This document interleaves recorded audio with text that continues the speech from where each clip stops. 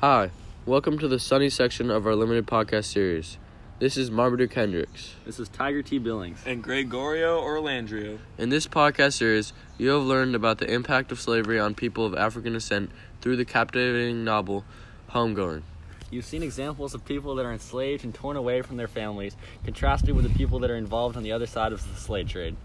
In this novel, there's a prevalence of the legacy of slavery and the long-lasting effects of the trade on the descendants of those involved. In the chapter that we will be discussing, the character Sonny is indirectly affected by slavery. Sonny is living in a time where black people are still discriminated against, and he is facing the harsh reality of living as a young man in Harlem. Pressures from his society led to a variety of bad decisions.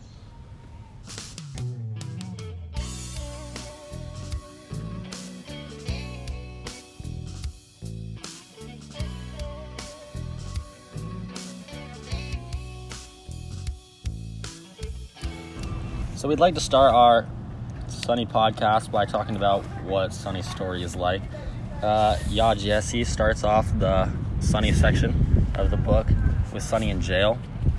Sonny talks about how he's been in jail multiple times and he's having a rough time finding a steady job. And yeah, so what do you guys think about him being in jail like this all the time? I thought it was interesting when his mom asked him, and pretty much was disappointed in him for how he's living with himself, being in jail constantly, and asked him why he's putting up with this and getting constantly back in jail. And we get a reflection from Sonny about how he asked himself the same question and asked himself if he thinks that America will ever change and become unsegregated. And one quote that I got from this from page 244 was, "For Sonny, the problem with America wasn't segregation, but the fact that you could not, in fact, segregate." And this is talking about how Sonny has been trying to get away from white people in the community that he's in and the problems that he faced, but it's just too hard for him to get away from that. Yeah, I agree with you. And I think that, as Sonny says in the book, or in this section, that he's having a tough time keeping his job with the NAACP. He's working as like a surveyor who's going to houses and seeing how colored people are living at this time in the 1960s in Harlem. And Sonny, I think, finds this very difficult to go see face to face. Yeah, Tiger, I really agree with that statement. He had to face every single day scenes where he'd see his own people being treated in different ways that they just shouldn't be, and dealing with that every day could definitely be a problem, and that's probably why I brought on that he ended up quitting his job. And yeah, after he quit his job, he wasn't sure what to do for a while, which I think pretty much initiated like a new segment of his life where he loses contact with her that night, but then a couple nights later he asks his friend at the place, "Oh, who's this girl?" And he goes and finds her.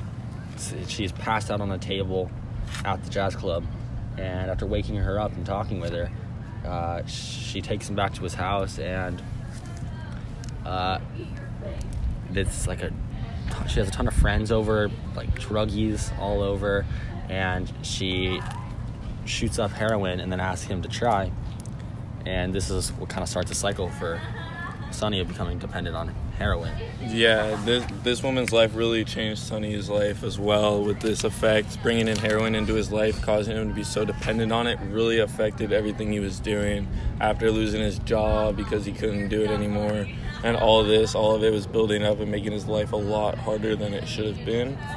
And I think that this might have delayed his opening up with his mom and strengthening the relationship, because at first, when he got the job with the jazz club, he didn't tell his mom about it, which was slightly ironic and hard to like understand as the reader, because his mom was a jazz singer, and you would want that connection to happen, so they'd build their relationship. But then their connection just got farther and farther apart when he gets caught up in heroin and very dependent on that, and that becomes the main part of his life, which makes it hard for him to build a connection with his mom. Yeah, but also in a way, he was already angry at his mom for what seems to him that he grew up without a father, and so this causes anger in him, and he feels mad at his mom for it, which in a way doesn't really make sense, but I guess it doesn't really need to in his thought process. And so in a way, this whole heroin thing, becoming dependent on it, is he finally convinces himself to go talk to his... And all of these things aren't necessarily Sonny's fault. It's just the time he's living in. So... Yeah, that's very understandable. He was not a bad person in any way. It's just growing up in Harlem at this time was very tough for anybody, especially of color. His place, like where he was staying, the area he was around was covered in drugs, drug users. So he was always around things like that had a big effect on his life.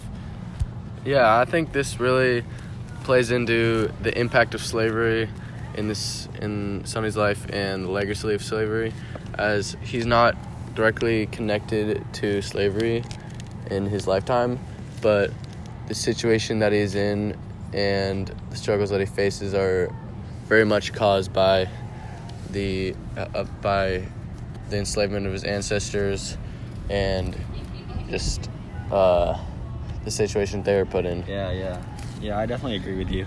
Like, he's definitely not directly affected by slavery, but he in this time, in the 60s, they're feeling the end of the era of discrimination and segregation and Jim Crow laws.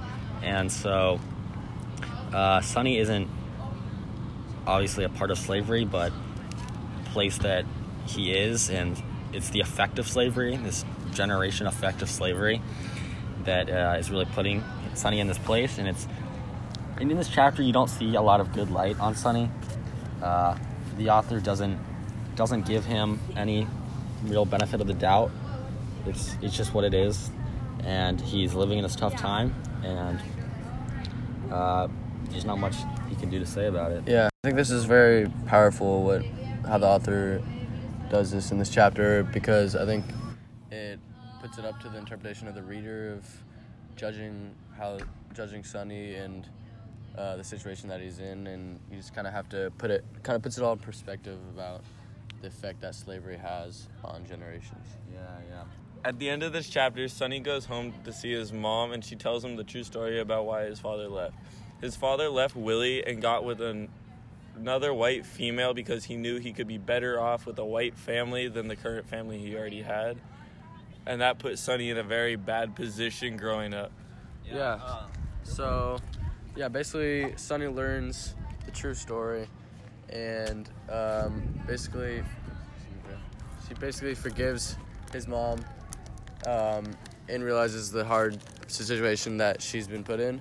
And as we were saying, this chapter has been pretty dark and shining a negative light on Sonny the whole time. But at the end of the chapter, a positive light is actually shining on him as he decides to reshape his life. Yeah, he decides to shape up his life and go raise his fourth kid, the kid he's just had with Amani. And he realizes that the other three kids that he's previously had and not helped at all, that he's going to raise this child and he's going to shape up his life. He's going to try to get off heroin.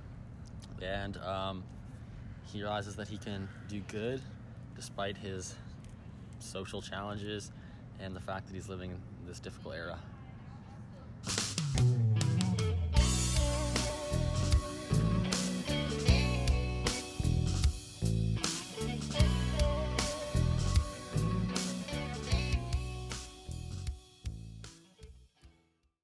That concludes our show.